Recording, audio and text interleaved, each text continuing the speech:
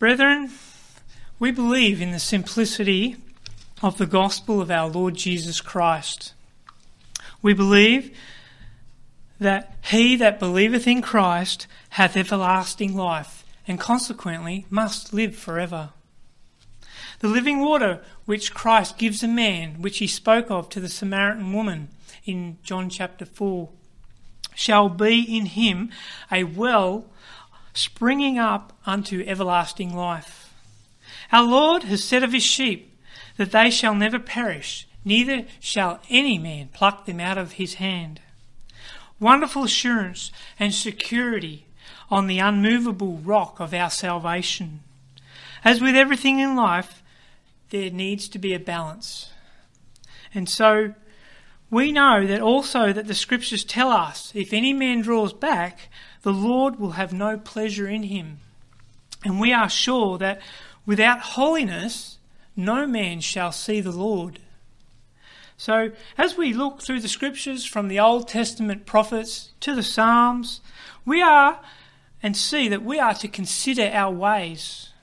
We're continually before the Lord. We are to ask the Lord to search our hearts. We are to try our thoughts and to see if there be any wicked way in us. And would it not be an abusing of God's grace if we were to grow careless, presumptuous and proud to think that for ourselves personally it would not be possible to become apostate, or even to turn to the left or right a little bit from the way of from the right way. And so he that endureth to the end shall be saved, the Lord says. May God help us by his Spirit in our heart, searching of more deeply trusting the grace of God, love and power of God that never changes. The heading of our sermon tonight, simple saving salvation over devastating, destructive desertion. And so I have 3 points tonight on the outline, but I'm only going to get through one, I know, and that's okay, because there'll be a next time, sometime, Lord willing. But our first point that we're going to look at tonight, to believe or not to believe, as we see in the text tonight. And so let's go right to the end of our text, verse 67 of John chapter 6.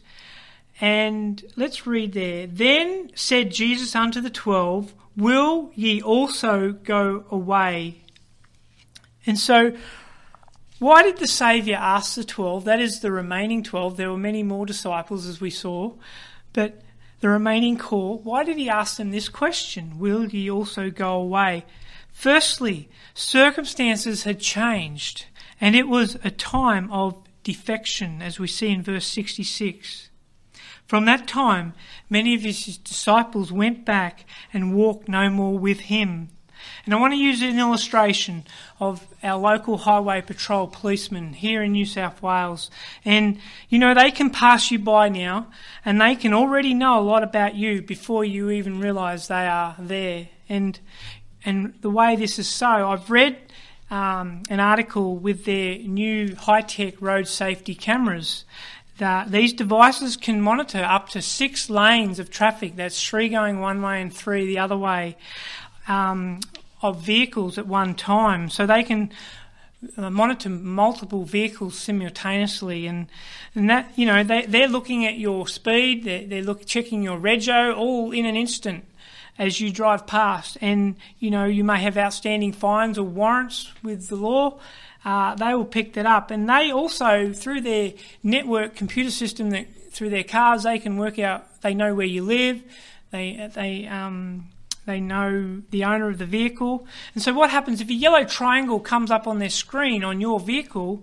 The police officer is most likely going to pull you over, and he's going to do a license check and check your vehicle out.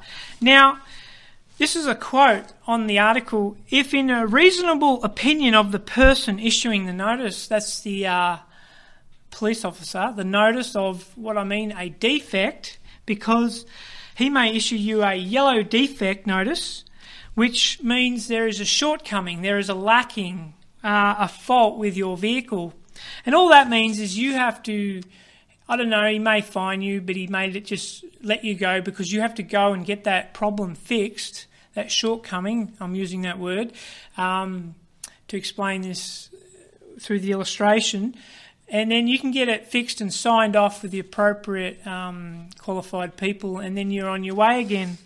And also, but unfortunately, if he gives you a red defection notice, as it's called, so a yellow defect and a red defection, that means you have to abandon your car. That means you can't drive it anywhere because they possess that you have a serious safety risk to yourself and other people with your vehicle. And and what happens then, you have to be towed away. You can't drive your car anywhere once you have to abandon it. You can't drive it anymore. And so our Saviour is teaching today, as we read through these verses, we see that he's teaching an issue, or issuing, you could say, to his hearers a yellow defect notice of the shortcoming that they have in their life. The lacking of a core fundamental issue that he's trying to simply illustrate, and that we'll look at tonight, very practically, that shortcoming, and that is faith. Faith. The Lord Jesus, to be a true servant of the Lord, a true follower of Christ, you need faith. And the Lord Jesus is graciously trying to tell them of their lacking of true faith. And see what we see now, a crowd has gathered together, and from verse 26 we see right back in the chapter that they were impressed by being fed well very physically, their physical needs being met. We have the account of the feeding of the 5,000 early in this chapter, and the Lord Jesus reminds them of that, and he said in 26, "Verily, verily, I say unto you, you seek me not because ye saw the miracles, but because ye did eat of the loaves and were filled." You were fed. And the world says, as we consider verse 30, as they respond, they said therefore unto him, "What sign showeth thou then that we may see and believe thee? What doth thou work?" And just considering the red defection notice, there are many instances where young people who have to have their car impounded for certain reasons, unroadworthy reasons because of modifications, we hear they do argue a lot with the police about they don't see a problem with it. And you can actually see that the police have a place where they put these comments and arguments to see what other people in the community think. And I saw that yesterday. But so here they are arguing with the Lord Jesus. And so the world says, if we see, so what therefore unto him, verse 30, what sign showeth thou then that we may see and believe thee? What doth thou work? So the world says, if I see, then will I believe? I'll believe after I see. But God says, believe, then you will see the truth. And so even to believe, what we realise the Lord taught doesn't happen even on our own merit. So verse 44 and 45, 2 verses, "No man can come to me except the Father which has sent me draw him, and I will raise him up at the last day. It is written in the prophets, and they shall be all taught of God. Every man therefore that hath heard and hath learned of the Father cometh unto me." It is the truth of the Word of God which draws us to that belief in him, the truth of the Word of the Father, God, that draws us. So, and even in verse 45, we see a little outline there. See, God is a God of order, as we learn each time we see creation, we see the Word of God and everything that he has done and does. So when we see that, we see the outline, we see of coming to him in faith. It is hearing. So every man therefore that hath heard, as we see in the second part of that verse, 45, hearing, and secondly, and hath learned, so there is learning, and this is where they fell short, those many disciples that we read about before. And then thirdly, this is where it requires being humbled as we submit ourselves. The Father hath learned of the Father cometh unto me. So the Father draws the sinner by his word, by his truth. And so to believe or not to believe, a time of defection. Faith, as the scripture tells us, is hoping and believing what you can't see. Hebrews 11:1. Faith is the substance of things hoped for, the evidence of things not seen. It precedes sight and prepares your soul to understand, your heart to believe, and your will to obey. So all these many questions of the hows, as we see in verse 52, the Jews therefore strove among themselves, saying, how can this man give us his flesh to eat? So the many questions of the hows, the things we, even as believers, we don't understand, they are answered by yielding to the authority of Christ. We don't know everything, but we can put our faith in the Lord, that he is in control. He is, and we see, we'll see a bit later, the doctrine of sovereignty, which we actually looked at this morning in the gospel there, and Pastor McConnell preached on. But a simple illustration, like a parachute opens only after you jump out of the plane. But we all understand well enough that to take the initial step of jumping out of a plane requires intense faith in your parachute. And that requires a massive letting go, and because you know that you have to, your parachute is going to be your salvation in that jump, and so that it requires a great deal of faith. And so here we see that is required in the Lord, in God, and what he has done, and the works of God, what he wants to do. And as we see there in verse 28, what shall we do that we might work the works of God? And so let's stay on track. And it's a time of defection, so many shortcomings, and we do see the result of that, total abandonment, which we'll finish off with that later. We learn from church history and even our own experiences that in all churches there are times of gathering in when many fly in to the churches like seagulls, and when you're at the beach and you're eating chips at the table or on the grass, and just one chip has to go astray, and you have multitudes, flocks of seagulls coming in, and but how good it would be, and also if they would stay. Like, it's not the case, unfortunately, when the numbers who have been tested through the word of truth of God, they fail and they fly out again and no more to be found. And we've seen that over and over, even in our own church, people that have come and gone over the years. And so, like when the chips are all gone and the birds realise that, they move on, they go. And fellow brethren, many of us were very steadfast, we can testify, while this church flourished in full flight before as we call the shutdown. And here we are now, and it is very easy, we can say, to become faithless under the current conditions, because with fellowship there's also accountability and with other people, and that is not there anymore, and there's the hiding away, and there's the danger there and temptation. But what we need to think of, like, worst case scenarios, what if everything were lost? Like our pastor, God forbid, passed away, or, even the name of this church was brought into ill repute somehow. Would we remain faithful, the question is? And if all others were faithless around us, and we know, and praise the Lord for men like Jeremiah, 40 years ministering the word of God without literally one convert, and they threw him in prison. They treated him terribly as the servant of God. And could we dare to be Daniels, as we used to sing on Sunday morning Sunday school, dare to stand alone? And so these are good thoughts as we consider our ways. And well, many, the Lord Jesus asks now, for worse times than these may be drawing near. And as he asks the question, will ye also go away? So, secondly, it was a time too of defection among his disciples. So we see the crowd, now the disciples. Verse 66, from that time many of his disciples went back and walked no more with him.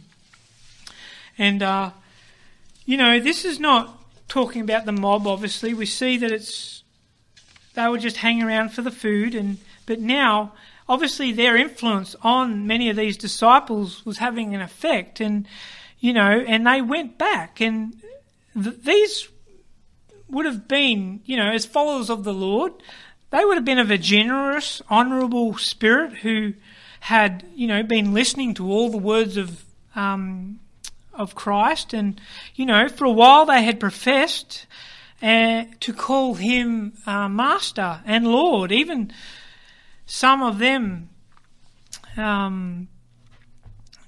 these deserted the standard.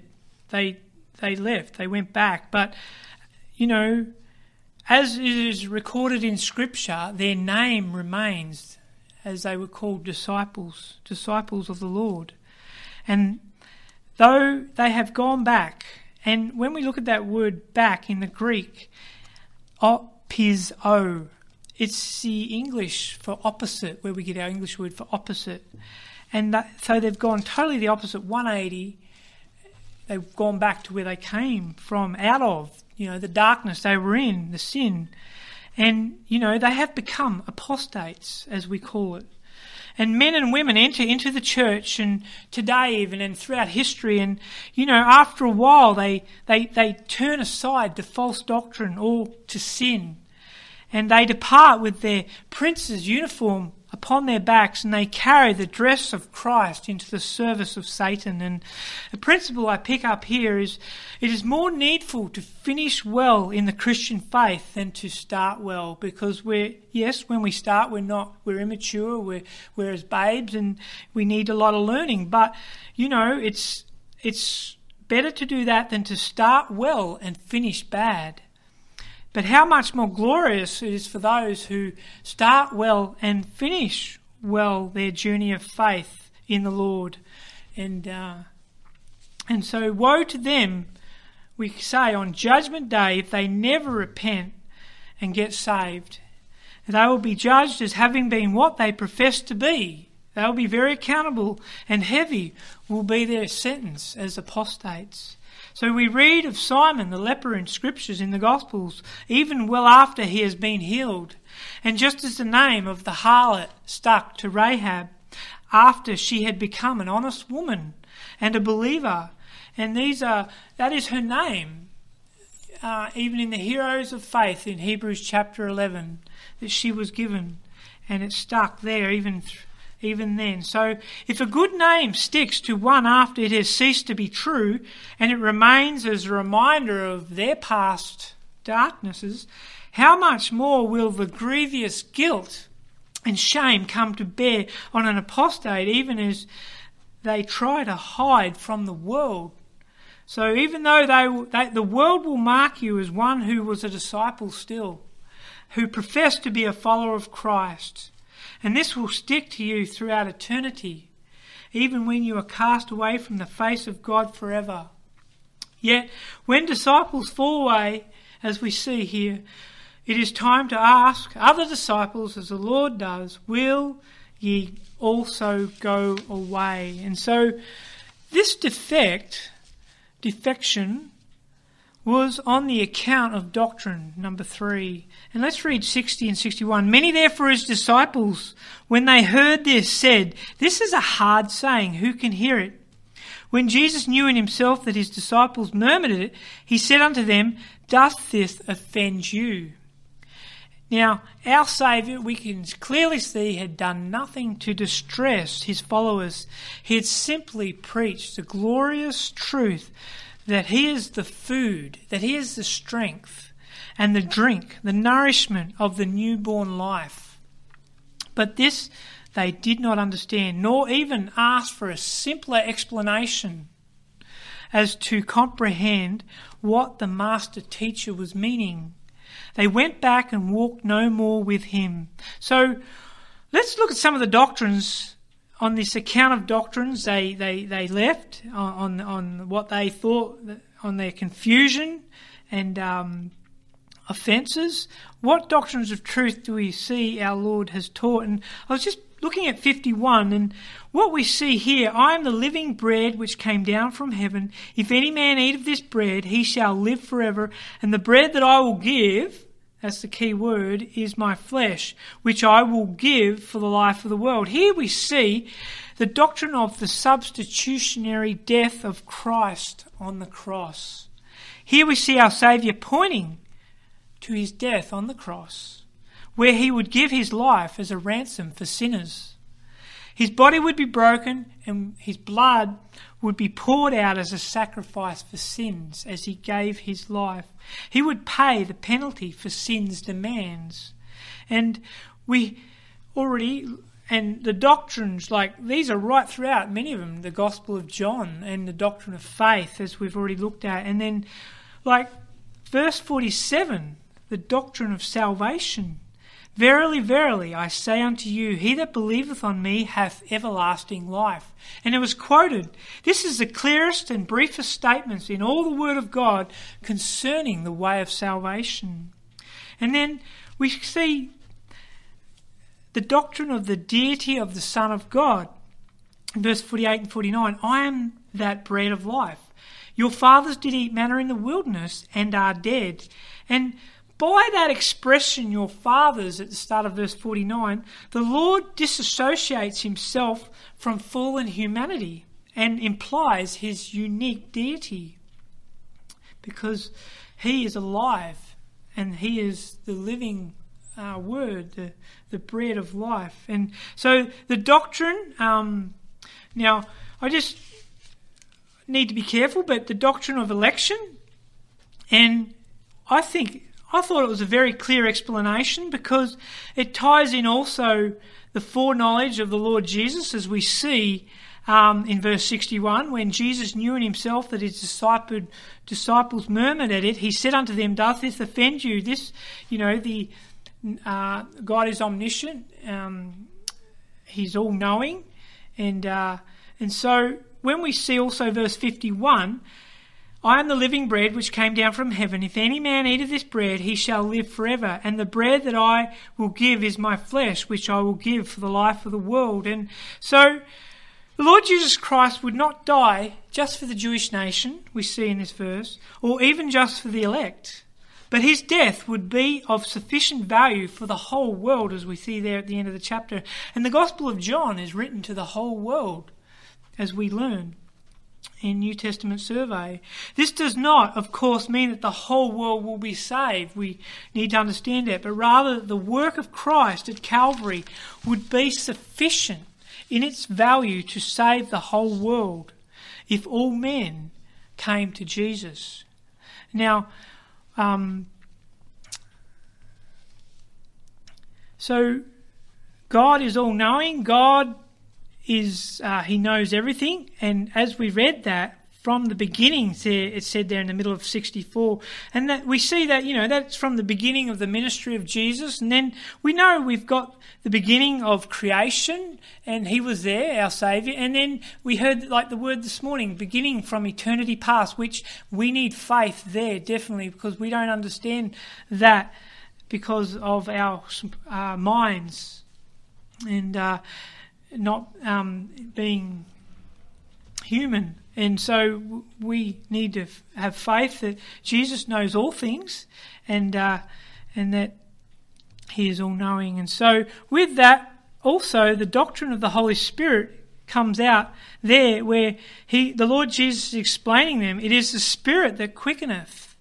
It is the Spirit that giveth life. And the flesh profiteth nothing. The words that I speak unto you, they are spirit and they are light.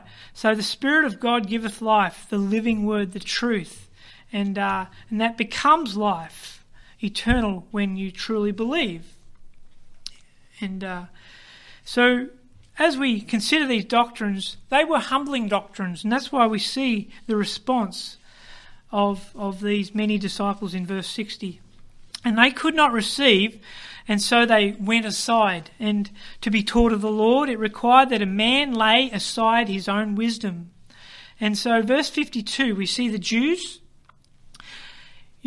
here they were part of the crowd back here and those many disciples. And, they saw the many miracles, the many healings that God's power, his omnipotence displayed. And they saw the feeding, the great provision there, the miracle of the 5,000 men that were fed, plus the women and the children that were there too.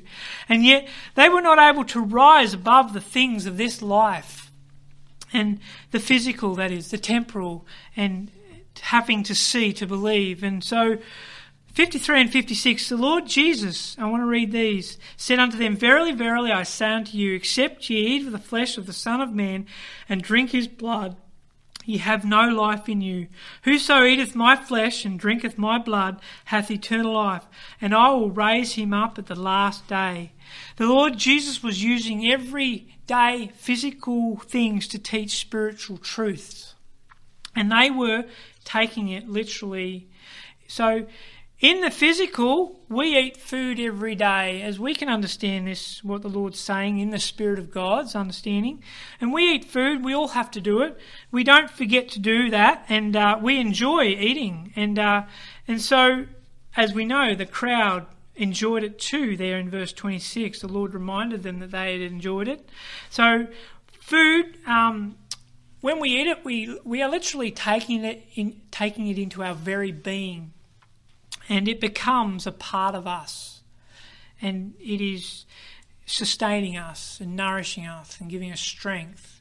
And so the Lord Jesus has clearly described who he is, as in the very best of the ingredients in the bread of life, in the food there that he's talking about. There's no MSGs, there's no preservatives, there's no artificial flavours or colourings, no sin, no blemishes. It's pure, the spotless Lamb of God who came to take away the sin of the world. And so, who is he, and what is he willing to do for them and the world? He has explained, and to be offered as a sacrifice for sins once for all, and no more need for burnt offerings. This eating and drinking were absolutely essential for eternal life, as he explains spiritually. The Lord Jesus was saying, you must receive me with your innermost being, as we receive food into our innermost being, so that I can give you life. I can nourish you spiritually and give you eternal life. This is the way Jesus wants us to receive him. And look, when we look at the word eat there, right down through those verses where eat, and it's in the aorist tense, which is very interesting in the Greek, because what that means in that tense, it's a simple one-off action. See, we only eat each meal once. You don't eat it twice, because there's a problem. You're very sick but you don't eat it again. Like we see in the scriptures, a dog returns to its vomit, and we'll see that in a little bit later. And so, and it's an aorist active tense, which is accomplished by the subjects. And who is the subjects? Well, we've already looked at that from verse 50 and 51. A man and any man. So us, anyone, them. See, the world, as we saw in 51 at the end there, and 53, where this word eat is used, the word eating, the flesh of the Son of Man and drink his blood, ye have no life in you. So the people listening, the people listening to them, so whosoever would come can believe, and they can eat and partake of the truth. And salvation, we know, is a one-off action by accepting the Lord Jesus as our Redeemer. He comes into our lives to abide, and we too abide with him. And this word dwelleth there in verse 56. Dwelleth, I love being able to look up Greek and just seeing what their tenses mean, or the verb. This is a primary verb, and it's to stay in a given relationship, means to endure. And that's very interesting, and that's talking to the subject, which it's accomplished by us. When it's got an active voice, it means it's you who is the subject, us, who the Lord is talking to. And it occurs at the moment you believe that present indicative active tense. And so it's what we see and understand, and it confirms it is a real living relationship with our Saviour, the Lord Jesus Christ. And, we think of James 4:8, where draw near to God, and He will draw near to you. So us as the subjects have to accomplish the dwelleth by us. So because they would not see, they chose not to see, they came to the place where they could not see this simple teaching of the gospel of truth. And so in finishing this subpoint, the defection was on the account of doctrine. I want to look at a previous question our Saviour asked the many disciples. And verse 61 at the end there. Doth this offend you? The truth of the word of God, does it offend you? And he knew already. And offend there, the word offend is scandalizo in the Greek, which is where we get our English word scandalise, which means to cause to stumble and fall, a stumbling block. So this is a stumbling block to you. And Paul picked it up also, 1 Corinthians 1:23. Christ crucified, preached unto the Jews a stumbling block, unto the Greeks foolishness. And so we see and hear many people being drawn away from the truth of the gospel. And it's by their own lusts. People that were once prominent in our churches,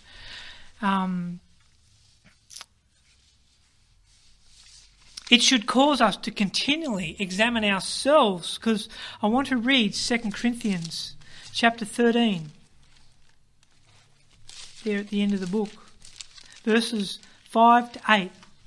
The Apostle Paul writes, Examine yourselves whether ye be in the faith. Prove your own selves. Know ye not your own selves how that Jesus Christ is in you, except ye be reprobates. But I trust that ye shall know that we are not reprobates. Now I pray to God that ye do no evil, not that we should appear approved, but that ye should do that which is honest, though we be as reprobates. For we can do nothing against the truth, but for the truth. We must be continually humbled by the fact that our heart is just as deceitful above all things and desperately wicked. Who can know it but God, the omniscient, the all-knowing? Accepting that we are capable of such things, as Paul said there in those passages. And so 1 Corinthians 10:12, Wherefore let him that thinketh he stand take heed lest he fall.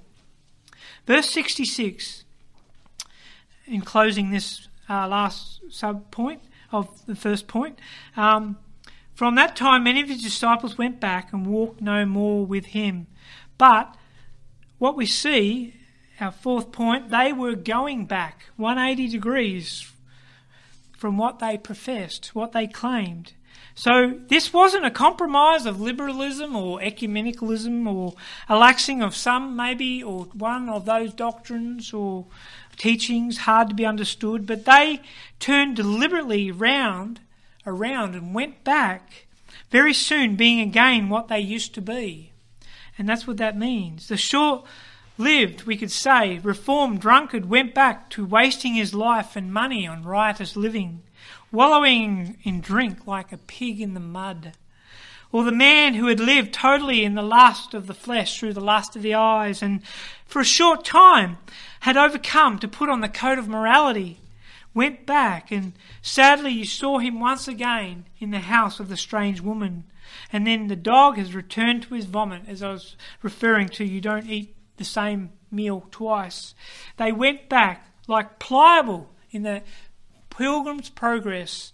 He followed Christian on the Pilgrim Road until he found the going got really tough when they fell into the slough of despondency, and then he found himself going back to the city of destruction, leaving the way.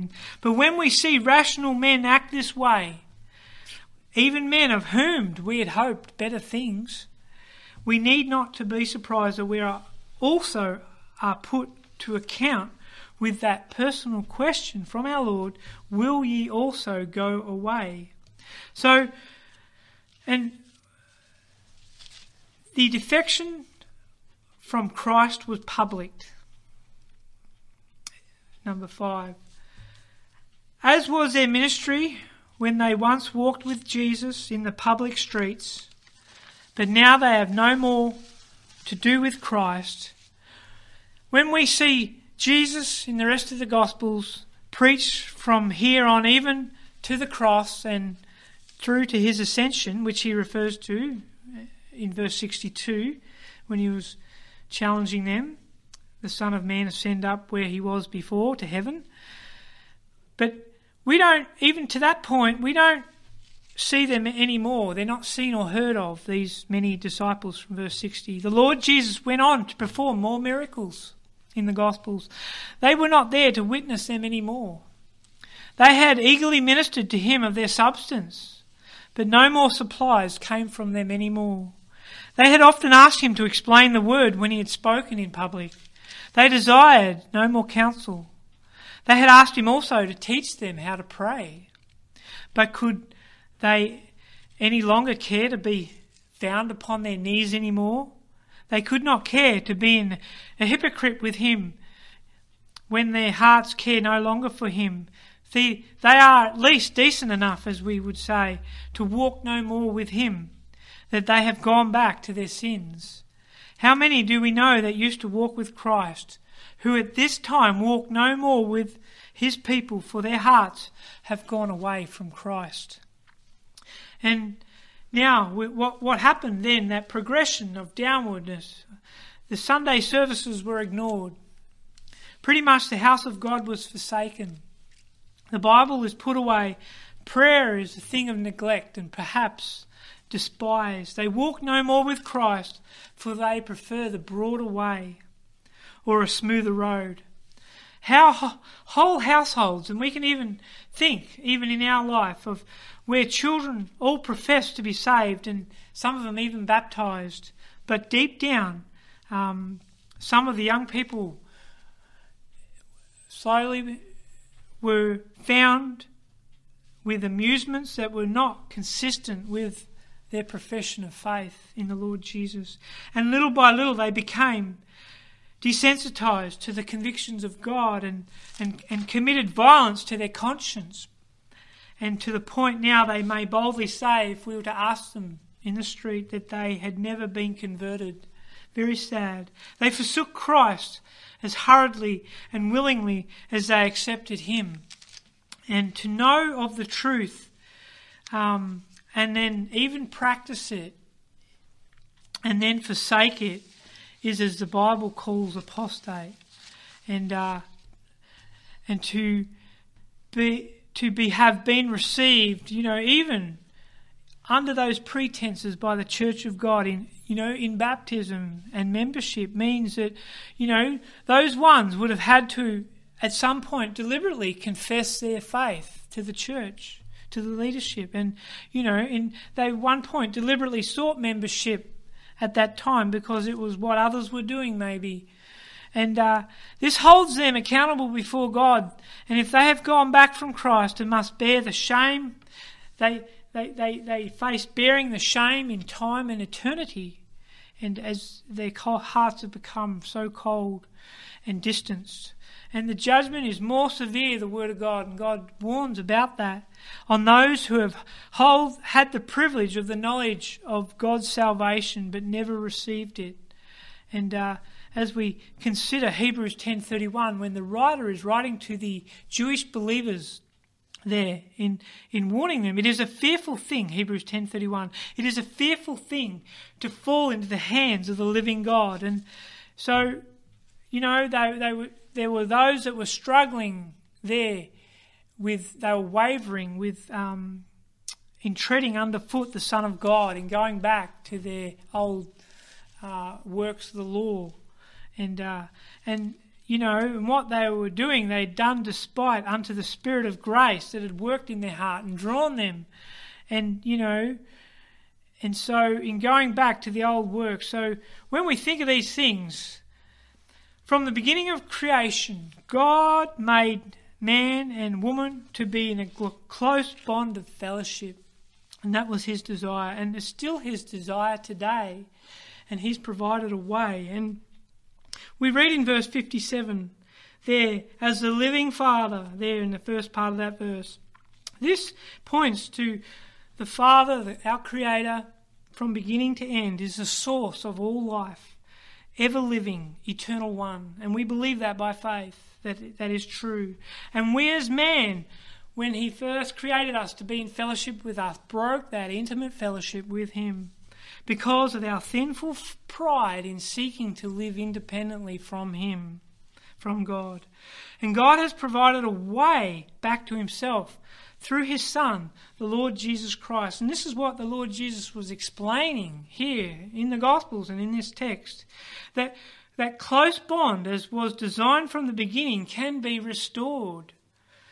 And there is only one way of that restoration, and one truth and one life. And so verse 53 there, when the Lord Jesus instituted his supper, we need to think, because we have the whole canon of Scripture, because this is abused with these texts in eating and drinking the blood being wrongly understood in this way. So when he instituted his supper on the night in which he was betrayed, we know that the disciples partook of the bread and the fruit of the vine, the cup, with him before he had been crucified. So what we see, there is no way, and the disciples did not literally eat and drink his blood, because the Lord was present with them in that institution of the Lord's Supper. And the Lord Jesus was simply stating in this remembrance that unless we devote ourselves by faith the value of his death for us on Calvary, we can never be saved. And that's why it's so severely we need to examine ourselves also when we come to the Lord's table, and that is emphasised in Scripture. And as Christians we examine ourselves. We're to do that too, and that's what we've been looking at in 2 Corinthians 13 there in those verses with the Apostle Paul. We must believe on him, receive him, trust him, and make him our very own. And that is the intimacy and closeness of that relationship.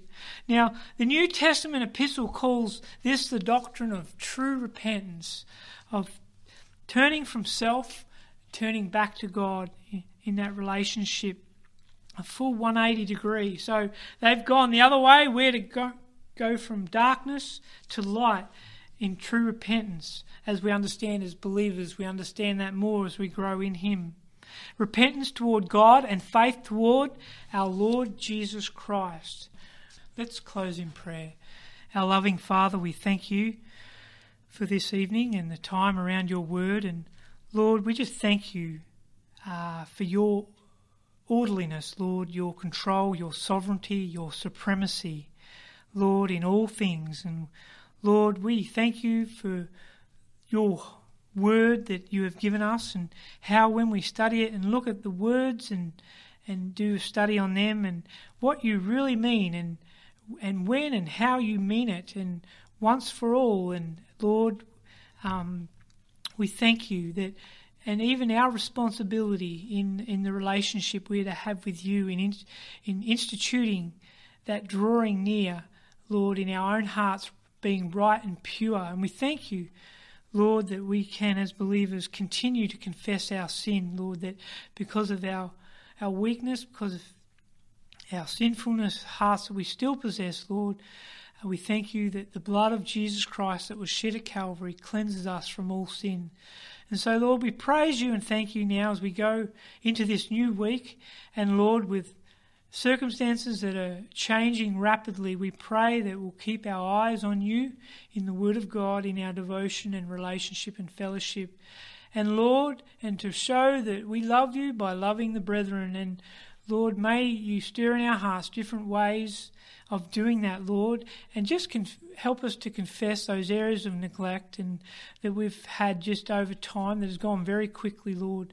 We do pray now and commit until we meet again Wednesday night, Lord, with Pastor McConnell. You'll just be with him and our pastor as you just bring healing there, Lord, and strength and encouragement, Lord, we pray. So we thank you now and commit these things unto you in Jesus' precious name. Amen.